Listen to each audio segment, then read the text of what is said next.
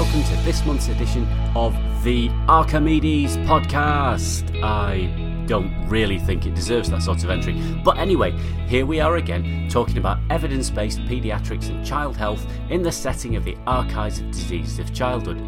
For those of you that are new to this podcast, we talk about a couple of clinical queries, so things that happen to people where they thought, I wonder if that is the right thing to do, and then used an evidence-based medicine approach to try to get to an answer. And that really means coming up with a really precise question that you can ask the answer of the literature that's out there, the science that's been done in this area, then going out and trying to find what's there, having a sift through it, trying to pick the best bits of information that come through, and that's best on a methodological basis. So that means you need to appraise that information, and there's appraisal in these as well, to say, what do we think the risks of biases are, what do we think isn't in these studies, what can we take out, what's the clinical message that comes from synthesizing all this information together. And that synthesis is then presented as the clinical bottom lines. So we've got a couple of those, and we've also got our usual snippet about how to do evidence-based medicine, and sometimes that's a methodological element, and sometimes it's a highly practical one. Now, this month's podcast is all about some of my favourite drugs. I'm a paediatric oncologist, so if you say ondansetron, dexamethasone, prednisolone, I think, great, we've got an absolutely superb way of addressing leukemia, lymphoma, and stopping people being sick. And then you get to this and you find out that this is not what we're dealing with here, and we're talking about paediatric emergency medicine, frontline stuff. So the first of those questions is going to be a report from a team in Glasgow. Now this was Susan Wallace, Nigel Chan, Heidi McKinney-Oty and me, who added some methodological advice to this one. It concerns a 5-year-old with asthma who's coming in, and usual treatment, inhalers, that sort of thing, prednisolone being considered. But then the doctor on the front door thinks, prednisolone, I'm not sure she's going to tolerate this. Prednisolone makes kids throw up all the time. I wonder if you could use dexamethasone instead, because that's a single shot. We use it in croup. Would that be any good? The team went away with the structured clinical question of, in children with an acute asthma attack, is dexamethasone as good as prednisolone in reducing the symptoms of the asthma attack, and also had a better side effect profile. They did a search across a number of different databases, pulled together potentially relevant articles, and then looked through them for the best quality articles to answer this. Now, as I'm sure you'll remember, the best things to answer a head-to-head drug comparison like that would be a randomised controlled trial, and they found 2 RCTs and 1 quasi-RCT. Now, a quasi-RCT is one where the randomisation isn't truly random. So it might be something like whether your date of birth ends in an even or an odd number, or what your hospital number is, that sort of thing.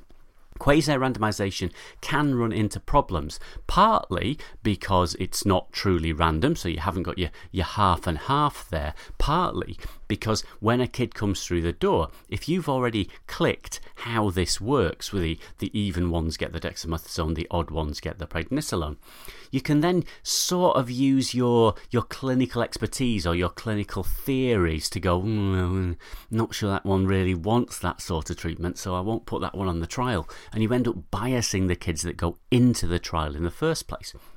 And so, if possible, we try and avoid quasi-randomisation. It's better than nothing, but it's not as good as full-on randomisation. Anyway, off that sidebar and back onto what these trials were. There are 2 trials of 60 kids and 1 trial of 226 kids. Now, all of these studies looked at 0.3 milligrams per kilogram of dexamethasone in a single dose, and they compared it to some form of standard-ish prednisolone regime. Another trial in there also looked at 0.6 of dexamethasone given over 2 days as well. But within that, there's not really enough data to say 0.3 versus 0.6. Should also say that the team rejected a systematic review comparing Dex versus Pred because there had been a conflation of the doses, and if you're looking for an answer that's transferable, sometimes that dose conflation can mean that you don't really know where the interest and answer is coming from and are less confident about taking it into practice. Looking at these studies, most of them showed no difference between the single dose of dexamethasone and the longer course of prednisolone in terms of the effectiveness for return or PRAM scores, the sort of measure of severity of asthma attack. But they all showed a reduction in the side effects in the dexamethasone. There was a slight issue in one of the trials where more of the kids came back for repeat steroids, and it's a bit unclear as to whether that was to do with the steroid itself or whether it was to do with maybe extra safety netting type that was given. If they'd only been given a single dose, they were more likely to represent because they were concerned that they hadn't had enough treatment in some way. Pulling all of that information together, the team were pretty clear that actually, when you look at these two things, a single dose of 0.3 dex is essentially non-inferior to the usual 3 to 5 days of oral prednisolone, and that we should consider doing that perhaps. The bigger dose, the 0.6 per kilo dose, actually ends up with being a larger prednisolone equivalent dose, so probably shouldn't be given. But we need to think a little bit more about how we put this into practice. Now, if we do switch over, we'll probably have less sick in the emergency department, but we'll also need to do some educating. For example, did you know that the half-life of prednisolone was around about 5 hours, but the half-life of dexamethasone was somewhere between 36 and 54 hours? So if you're giving a single shot, you should also be informing the parents and the young person, if possible, that this drug, when it goes into your system, stays there for a longer period of time, so you don't need the extra doses that you might have had in previous times. These are the sorts of things that I think you really need to think about when you're changing over and administering medicines in a different way.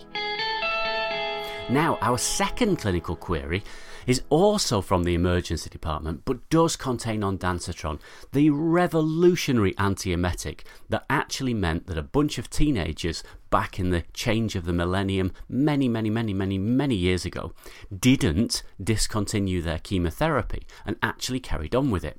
That is not the setting here. Instead, what we're dealing with is a 3-year-old who turns up after a head injury, has been sick once, otherwise completely well, want to think about sending them home, and somebody says, shouldn't we give them some ondansetron so that then they don't puke again and then they can go home and they can have a much nicer time? But in the back of your mind, you start to fear the bleeding inside the skull, and what if giving that ondansetron meant that you would mask significant intracranial pathology? And that's a perfectly reasonable fear to have. So, going out, looking at the literature, is there a randomised controlled trial of thousands and thousands of children, giving half of them ondansetron, half of them not ondansetron, to see if this is a safe thing to do? No, there isn't. There are 2 cohort studies that were collected information prospectively and then looked back at to see which of the kids were given ondansetron and which weren't, and see if there was a difference between those 2 groups. Now you may say, what, only 2 studies? Yeah, I know, it's not very many, but then you look at the size of them, and one of the studies has 28,000 minor head injuries that weren't given a CT up front, and the other one has only 22,000 minor head injuries that weren't given a CT up front. Within that, there are about 6,000, just over 6,000 kids who did get ondansetron, and the rest of them didn't. And then they looked very carefully to see what the difference between those 2 groups was. The top line answer is there was not a difference in the significant intracranial pathology in the groups given ondansetron and not given ondansetron. What there was an increase in the ondansetron giving group in coming back into the emergency department. It was difficult to exactly work out why, but the authors of these things felt that there was an increased level of safety netting advice given to those groups who'd been given the ondansetron. And that makes so much sense. If you're concerned that this is going to mask something, you might up the clinical concern that you're expressing to the parents to bring them back if things aren't going the right way. When we're talking about the difference between that, we're talking about 3% versus 2% reattendance. We're not talking about absolutely enormous numbers here.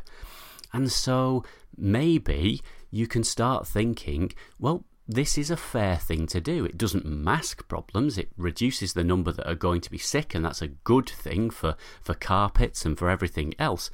Maybe we should be thinking about giving out ondansetron in those where we think they're going to be better off not puking rather than not. It's a tricky one, and many of the times when we're moving into a situation where we are dealing with a risk that is theoretical rather than one that's proven, we end up in a situation where we struggle to work out what is exactly the right thing to do. We have to grasp the best evidence to go forward, revisit it, but take that forward and make sure we do what is best overall. Now, how can we practically do all this stuff? Have you been in a situation where you've been searching in evidence-based medicine and trying to get hold of the acquiring of this in order to appraise it and then apply it in practice, but you've come unstuck at the acquire stage? Most of us have. And what we can do is we often have the skills to finesse the structured clinical question, and we might even understand the intricacies of network meta-analysis and inconsistency. And we might have a stakeholder grid all ready to go, so that then when we've got the evidence, we know who to influence and in what way and implementing the thing. But if we can't find the evidence in the first place, all of that stuff is basically pointless. So, how can we improve our chances of our searches succeeding? Now, the answer slightly depends on what problem you're facing, but a good basic platform in searching is important. Firstly, understand the truncation characters. Work out on your search engine, what is it that you put in where it says, and any word that starts with this. So, child followed by a star, does that mean child's, children, childhood, a truncation character? What is the mapping? Some databases, when you put a word in, it goes away and it looks up, oh, this one means these things, and it searches not just for the word you've put in, but also those mapped words that go out. Can you break up your search and find words that describe the patient group and the problem that they have and the main intervention, and them together? What is this group combined and this group combined and this group combined? Don't put your outcomes in there.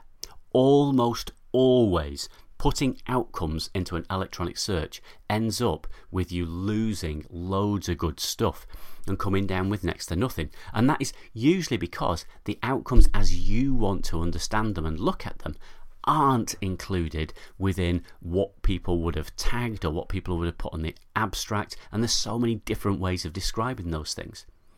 You may go into fine-tuning. If you have too many results, then think about focusing down on the medical subject headings, the mesh terms or the M-tree terms. When you look at those results, are you including patients for a particular group that you could do with just dropping out? Could you do that better by using more specific ways of describing those patients? If you've got the ability to use a search hedge, that is a filter that takes out those of low methodological quality, can you do that? Put all of these things together and have a look, if you've got one, to see if you are capturing in your search the ideal paper that you know exists. And this is certainly something that we do within systematic reviews. And we say, do these searches find these nuggets, these studies that we definitely need to be included? If so, have a look at them. How are they tagged? What words are they using? Use some of those within your search and put the best bits back into your search. On all of this, basically, the old adage is true. What you need to do is practice, practice, practice, and ask a librarian for extra help.